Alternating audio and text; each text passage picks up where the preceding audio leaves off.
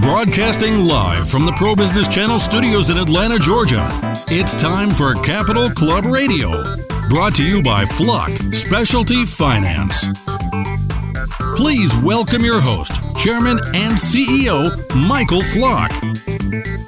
Good morning, and welcome to Capital Club Radio. We are delighted today to have one of our most distinguished investors of Flock, Tom Fricke. Tom is a successful CEO and leader in business and also his personal life. He's got a very engaging story about how he's developed this kind of philosophy of balanced leadership. And he did that through, several years in some very important companies like HMSHost, where he was CEO. It's a North American market leader in airport and turnpike concessions, revenues of $2.5 billion. He was also CEO of Cartridge World, the largest retailer of remanufactured and refilled ink cartridges. He was also VP of Asset Protection at Home Depot and Chief Administrative Officer at Giant Eagle, and held multiple senior positions at Pepsi. Recently, he's transitioned from kind of the pure corporate world to one of advising. He has a company now called Fricke Consulting, and he is currently working with Morgan Stanley Private Equity on acquisitions in food services. He's also a strategic advisor to the board of a spa and wellness center company, and now also working closely with an e-commerce business platform that is entering a new vertical. Tom is a graduate of the U.S. Naval Academy and also obtained his MBA from Stanford University. So, Tom, tell me about, with all these interesting experiences you've had, from the Navy to corporate and now as an entrepreneur and a consultant to some, startup companies, how did you develop this theory or this philosophy of balanced leadership? Well, first of all, it's great to be here, Michael. So thank you for the great introduction. I guess a couple ways. Number one, when you're in turnaround roles, you tend to get forced into the leadership crucible relatively quickly. And in my case, it started early. When you go to the Naval Academy, that is a big part of your education, is trying to understand leadership and what it means and how you do it. Because it is, while some people are born with innate skills, it is something that you can learn. It is a competency that you can develop.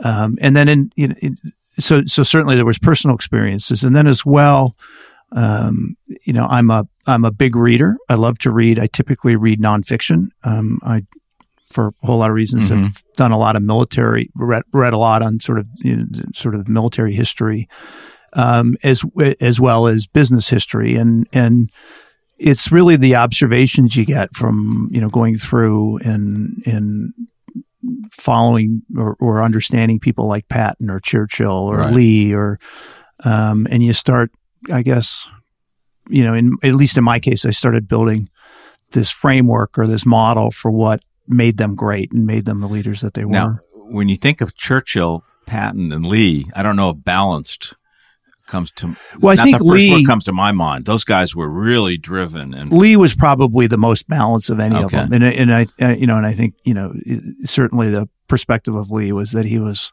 right, pretty unique in terms of who he was and his character. But I think in all cases, you see. And that's, one of the challenges you have in the model is, and just sort of jump ahead, sort of philosophically, I think the true great leaders try to maintain balance along key competencies or key characteristics of their personality. Whether they're strategic or analytic, whether they're humble or whether they're, right. They're or confident versus humble, and all those. There's about 9 or 10 of them right. that sort of I have. And part of the challenge is your personality typically isn't balanced. And exactly. I think, and if you look at, if you read a lot about Lee, he apparently had a ferocious temper.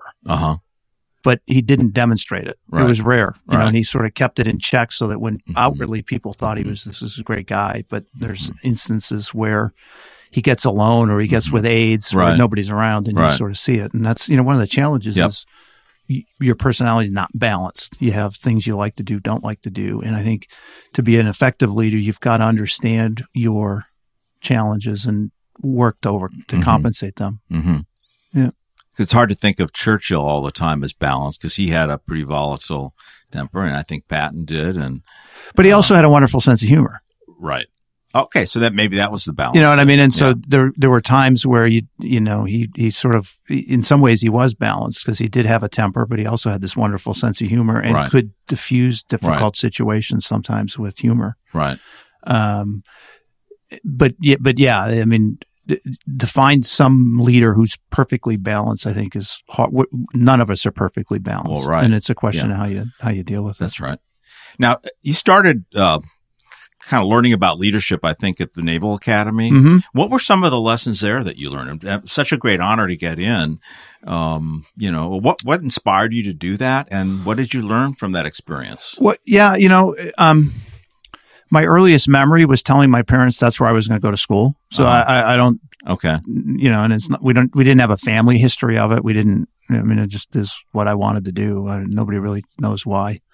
It was almost imprinted at birth. Mm-hmm. So I was very fortunate to have that opportunity to go through. One of the things that we learned there is to be an effective leader, you got to start at the bottom, and you got to understand what it's like at all levels in the organization. I think people forget that. Yeah.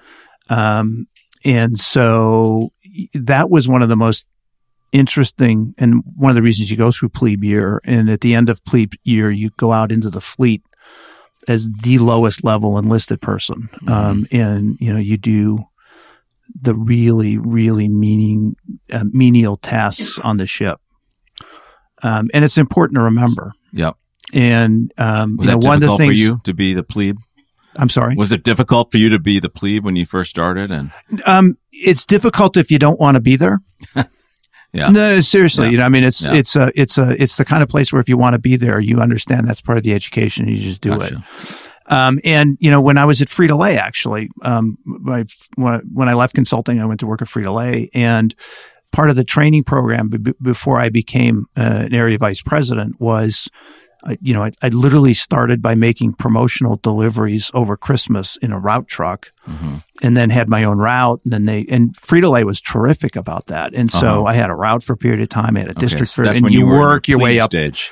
Right. And you work your way up. And, one of the things that I've seen, because I have been fortunate and blessed to do a bunch of turnarounds, which are, very difficult, is companies that struggle, and certainly my experience was the senior team didn't really understand the business. I mean, really understand the business, because there's this arrogance sometimes that we think we can manage something and not really understand the processes behind it. And so, for me, I have always, for example, at HMSHost, we ran 350 Starbucks. Right. I became a barista. Because you're doing $500 million worth of business. It's kind of important to understand how it works. And you don't understand it until you start at the bottom, you're saying. Right. Start at the bottom. Really understand it. Yeah. I used to work in plants. I used to pack boxes when I was at Frito-Lay. Right. Because it really helps you understand. It does two things, right? Number one is it really helps you understand the business. So hopefully you make better and wiser decisions because you understand the entire process. And then the other thing is it sends a really important signal to the organization. That you've done it. That you've done it, and that it's important enough for you to learn it. Right. And so I made it very visible that I was going to become a barista.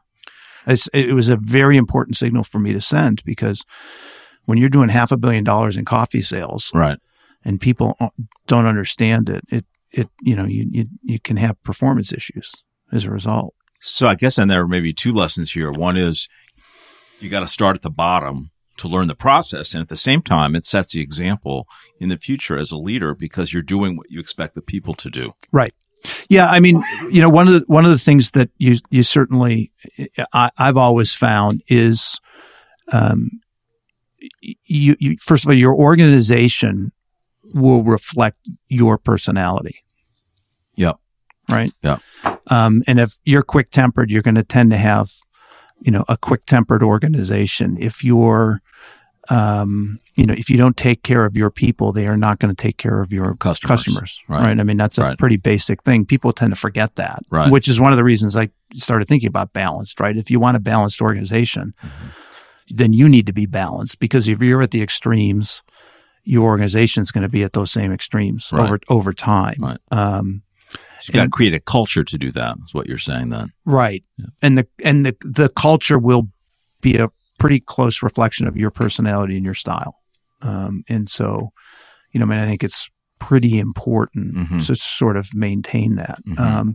And then you get what you talk about and you get what you model. So if you go to the organization and say, this particular product line is important, but I don't understand it. I don't know how it's made. I don't, it actually sends the reverse signal that, in fact, it's not important. At HMSHost, one of the challenges we had was, when I came on board,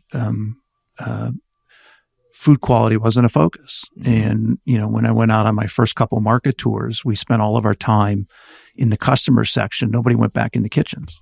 And that sends a signal to the cooking staff that food quality is not that important, because you're not going back into the kitchens.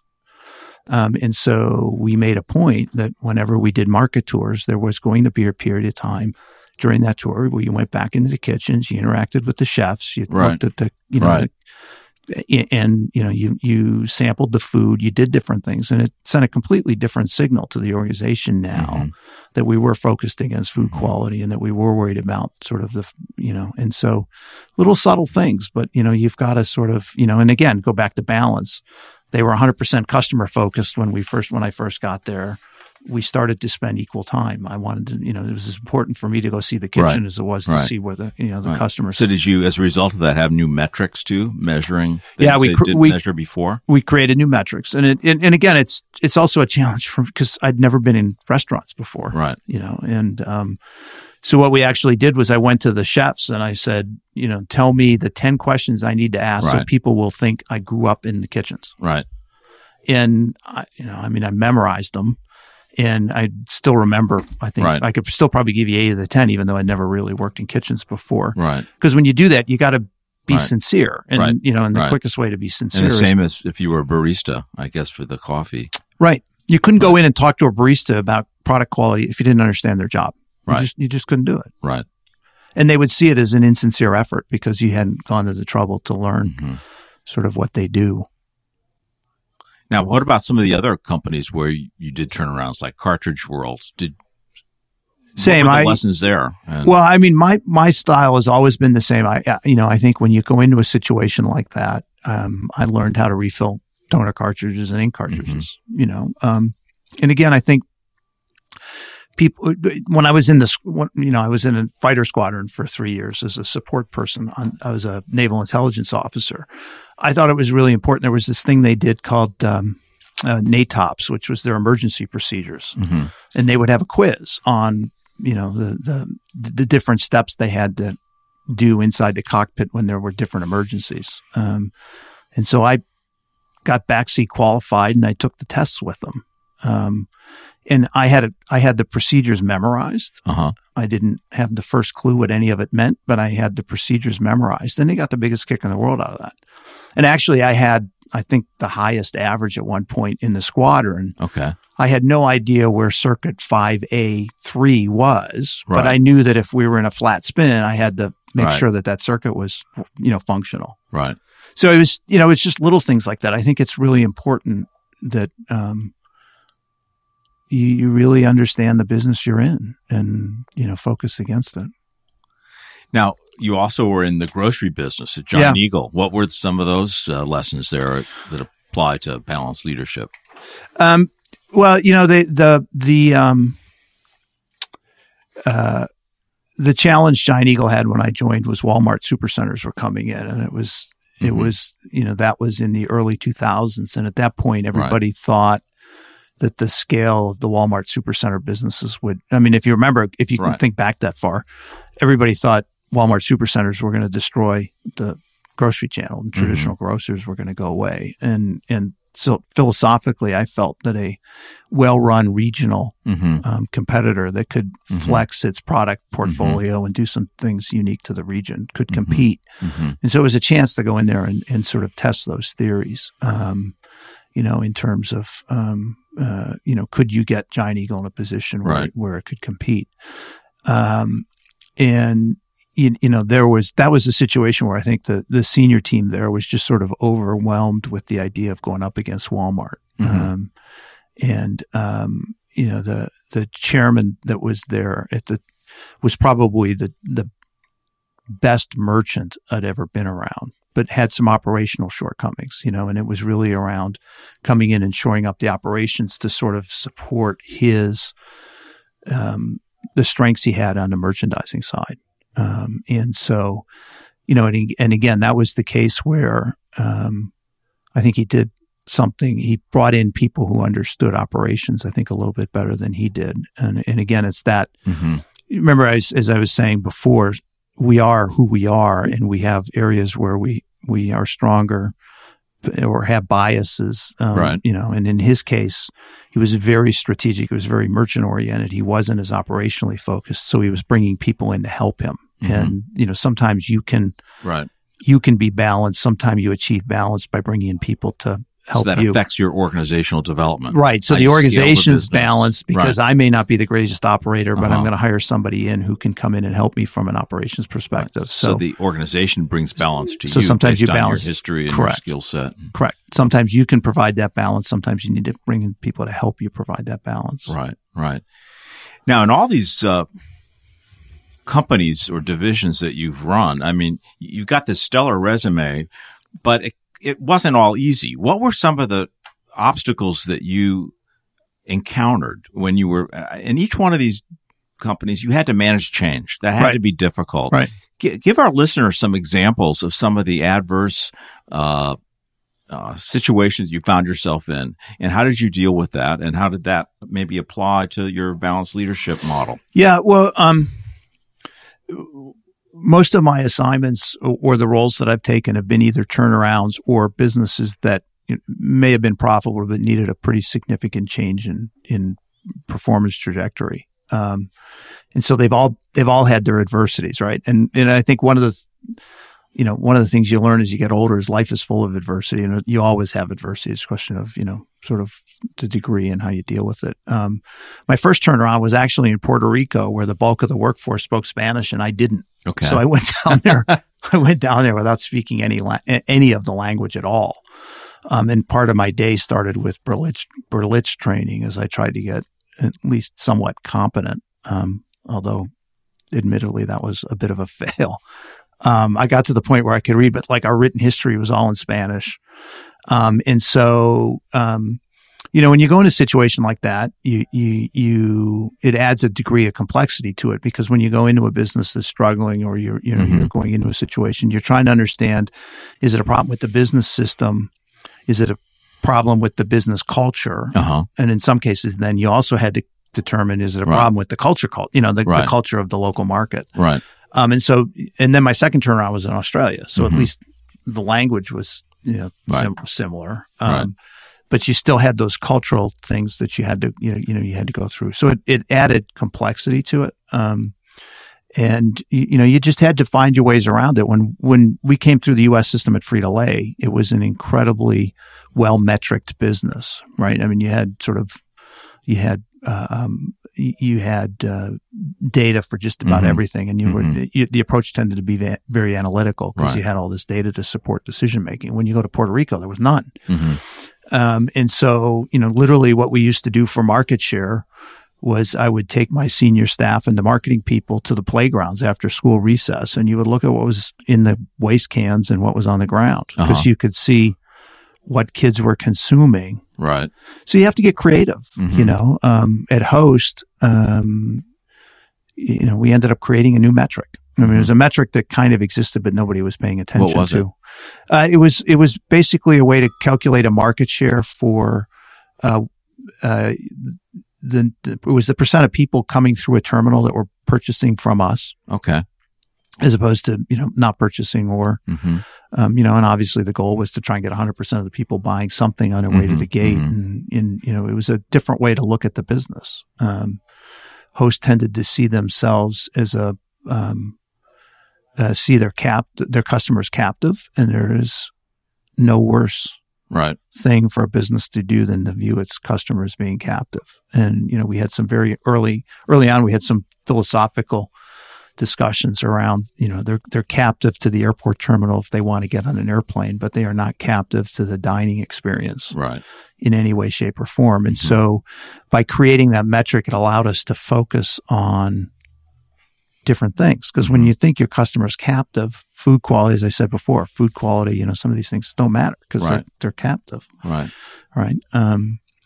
But by focusing instead on the percentage of people coming through, all of a sudden you had to think about your business differently, and it allowed us to focus on more consumer-driven activity, which made a big difference for the business. So changing metrics, I guess you're saying, is one way that a leader can change the organization's focus and processes. But what else culturally? Because I know in my own situation at Dun & Bradstreet and earlier at AT&T, that when I was trying to change a division or a company, there was sometimes a lot of inertia, organizational inertia, because people are so set in their ways. They've done it the same way for years, and you're the new leader coming in. You haven't had the bottom-up experience necessarily that they have. They think they know more than you. Right. And, how do you incite and incent and drive that change?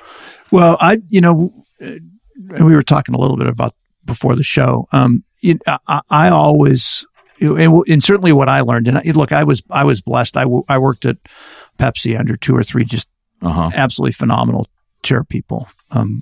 Actually, I've known the last 4, and I had a chance to work very closely with 3 of the 4. Well, actually, all the 4. But what I would do is we always tried to develop themes.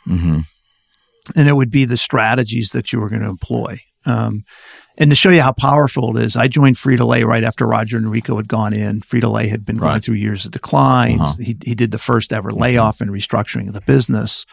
And he came up with 4 things that the business was going to focus on. It was going to take back the streets, which was around, how do we drive market share and get volume going back again. We were going to make quality a reality. So the money that he took out of the system through those layoffs in part was going to be reinvested in getting the quality so that it was unsurpassed. It was going to be find a better way, which is all about productivity, and how you were going to continue to look for ways to get costs out of the system so you can continue to invest in sales initiatives and quality, and win together, which was this is 30 years ago, and I still remember those 4 things. Right. Wow. And I still refer to those things. And so we would always sort of have those 2 or 3 key themes. Right.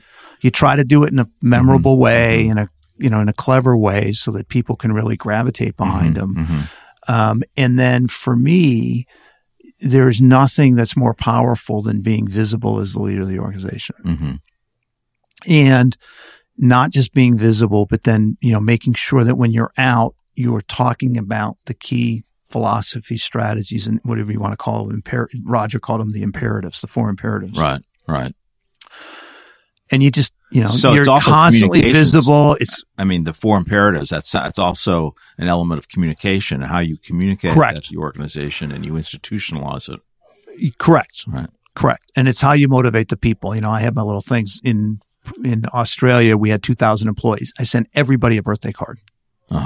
Because I wanted them to feel like they were part of, the broader organization. Right. And, when we were in Puerto Rico, we created a thing called the President's Club. And we gave them a certificate and a shirt and a letter from me. And it was, we broke the organization up. And then once a year, you'd have the club get together.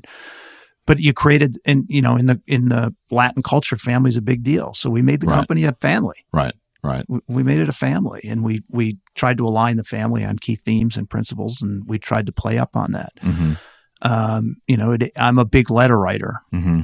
When I do market tours, I would always, when I came back, write a real letter or an email? Oh, no, real letter. So that's just an email. Okay. No, I'd get the names of key people that we met, and again, this is where one of the lessons that I have these crazy things I always tell the junior, like my new executives that are coming up. You don't understand the impact you have on your employees. I guarantee everybody underestimates the impact that they have on their employees, right? And that's what I was saying before, and it's one of the reasons balanced came up. Mm-hmm. If you are visibly angry, your group, it will affect the morale of your group. Mm-hmm. If you react quickly, if you're quick to temper, mm-hmm. people will be afraid to tell you stuff. Mm-hmm. And so you've got to really be sort of, I think people underestimate, all leaders have a tendency to underestimate the subtle, how much of an impact they have on people and how little subtle mm-hmm. facial expressions, mm-hmm. how, can impact their day. Right. And their approach on business. Uh-huh. And so, the story I like to tell, we were doing a market tour on the motorways, and we stopped at a rest stop in Delaware. And there was, this woman had been working for us for, 35 years, long time. And she was the chicken breader at Popeyes. And so I took 15 minutes and I said, I want you to teach me how to bread chicken. Right? Now I did that not necessarily because I didn't know how to bread chicken, but it was more around recognizing this long-term employee who was sort of the character of the workforce. Right.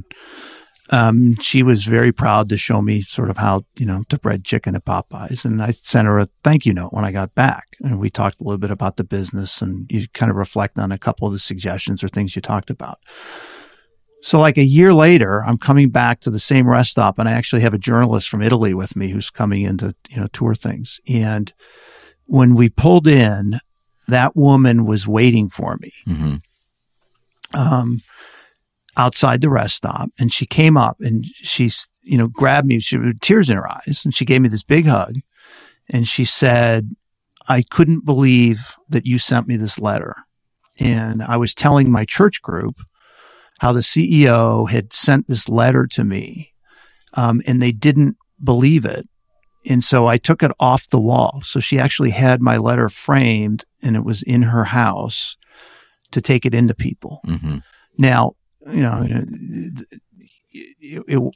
wish I'd have spent more time thinking about the letter, now, but it shows you the impact it has on people, just recognizing them for what they do for the business, and, to this day, if I show up, Mr. Regina is probably going to be waiting for me, because, the simple little gesture of sending them a thank you note, thanking them for 35 years of service, talking about some of the things that we talked about that might make quality better or, help drive some costs down. So part of driving change then is that personal touch, that personal communication that becomes kind of institutionalized in the culture that you've created.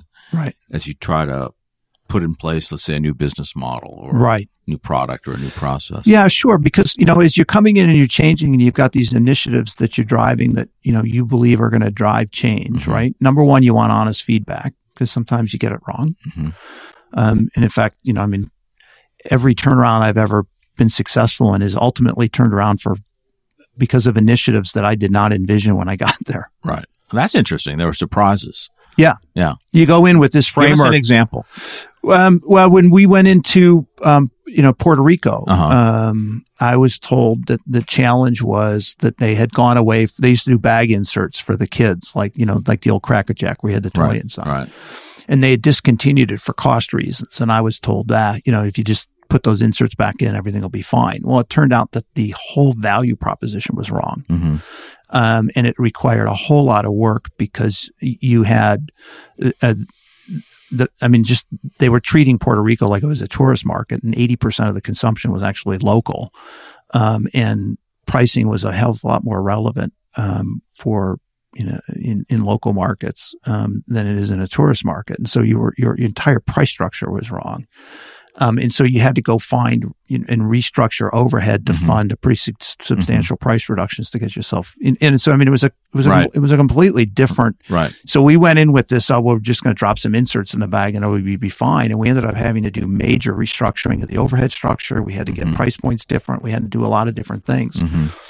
Never was contemplated when we got there. In Australia, the typical business model for Frito-Lay was go into a market leader, buy the market leader, and then bring in your global brands like Frito-Lay or like Lay's potato chips and Cheetos. And that's what they had ultimately done in Australia, and it was failing. And the big insight that took me 2 years to figure out, because sometimes you're not as quick as you'd like to think, is in the Australian market. I used to joke that it supported 2.5 brands. So you had a market leader, you had a number two, and the trade there concentration was really high. So the trade sort of managed who won and who came in second. And then there was a third brand that kept rotating through because it would go bankrupt and then bring a new one in. Because they sort of managed it as third. And Lay's and Cheetos were like our sixth, seventh, and eighth largest brands. So we were absolutely nowhere. And so at one point, I don't know if it's still the case, but I was the only general manager in the history of Frito-Lay to take the global brands out of the marketplace. And so we discontinued trying to push Lay's and we went back to the original brands. Wow. That's a radical change. It was very radical. And I was fortunate to have a boss that supported it, because you can imagine going into corporate and sitting down with the chairman saying, the big idea is to take our corporate brands out. Fortunately, it worked. So fortunately, I had a boss that supported it. But it took us 2.5 years to figure that out. And that was never, ever contemplated when I went in. It took 2.5 years because you weren't successful. Well, because we went in with this, here's the playbook and here's what we're going to execute. And we, tried, and we're getting nowhere. And then one day we said, geez, maybe it's so more essentially radical. You embraced adversity by going back to where Frito-Lay was. Yeah. And you think outside the box, right? I mean, it was the reverse of what had worked around the world. And so, it took us a while to sort of figure that one out. So, I think you go in with preset conditions, or preset ideas of what's going to work, and you have to, and again, balance is, part of the balance is you have to be patient, because sometimes strategies take time. Murphy works in corporate America, so usually what you try first doesn't work. Right, because it's Murphy's Law. And patience wasn't exactly a strength of Churchill, Patton, or Lee, I don't think. Maybe with Lee, but I don't think I don't know. Churchill were very patient. Well, yeah, but he also fought a war for 8 years. Yeah. So, you're yes and no. Yes and no. And that's where you have these biases. And part of the balance is you roll these plans out, and when they first don't work, is it because the plan's wrong? Is it because you didn't execute appropriately? And so you're constantly trying to decide when do I give up on this initiative? Right.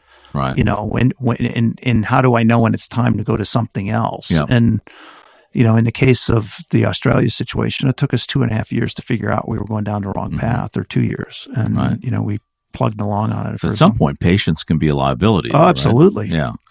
I mean, you want to persevere up to a point. Correct. And that's what I mean. You're constantly struggling with, have I given this the time to work versus am I ending it prematurely? Right. And where am I on that spectrum? Do I need to ride it more? Do I need to modify it? Is it, and that's you always struggle with that.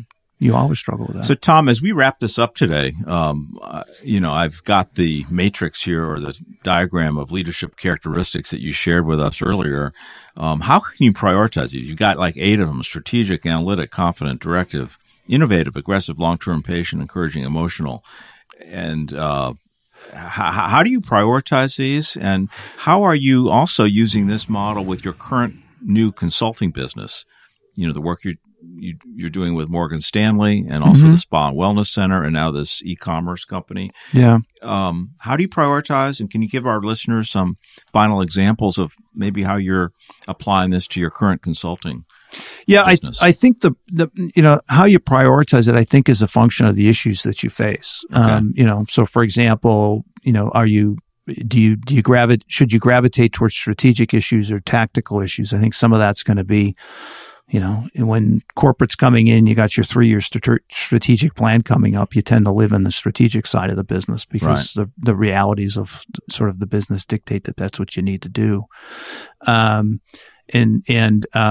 So some of it for me is a function. And that is one of the challenges, is to understand the issue you're facing, patient versus impatient. That's a tough one to tell. You're looking at an initiative and it's not working, and you kind of have to, sometimes it's intuitive. Sometimes you have to look at it and say, do I give this more time? Do I, is it time to? Sometimes maybe balance isn't always the answer, is it? No, balance. You don't want to be patient. No. I think what happens is the house is on fire. Well, that's what I mean. I think, and we didn't really get to, fully talk about it, but I think, to me, there are times where you have to be imbalanced, right? There are times where, if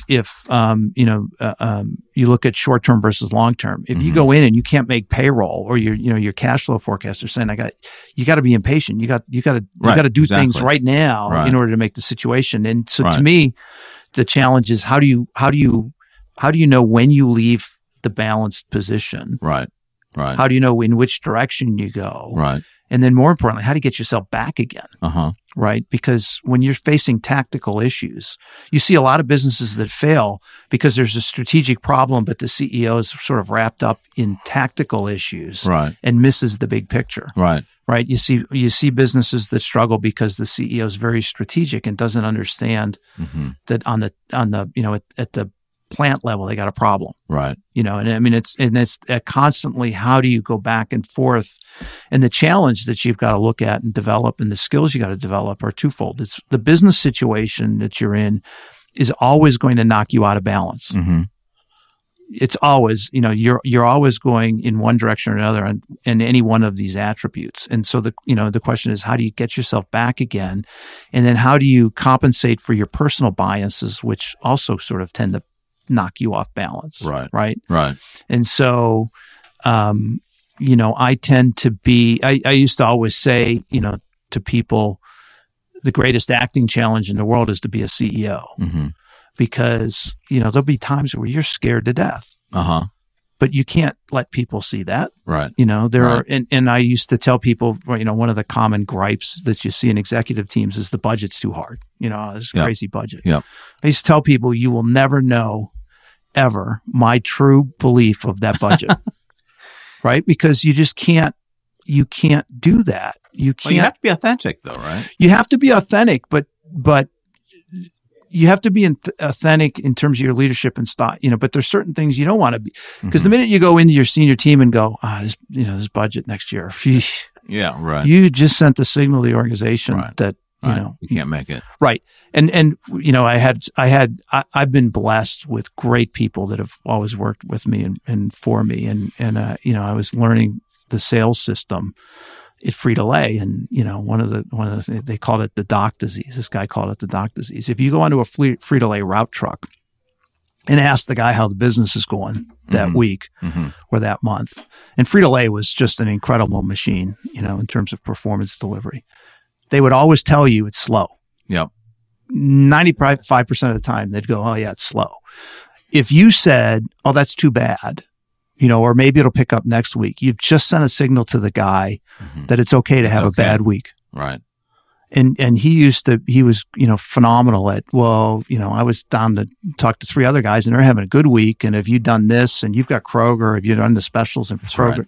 And so you have to be authentic in terms of who you are, but there are some things you can lie about. And I would never tell them whether I thought, the only thing they ever heard from me was we were going to hit budget. Right. Period. We were going to deliver it. Yeah. And I was authentic sometimes in terms I would say, I don't know how yet, right? But we're going to get there.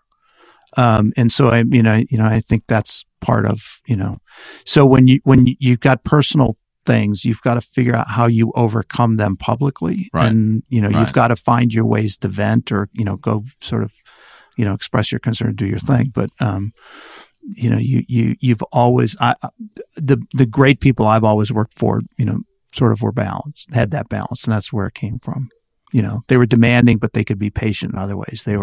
They'd get angry, but then they would be, incredibly patient. They'd be strategic, but then wouldn't be afraid to go out in the plant and get tactical, and really understand it. And it's that ability of moving around the spectrum and, making sure that somehow you get back to the center.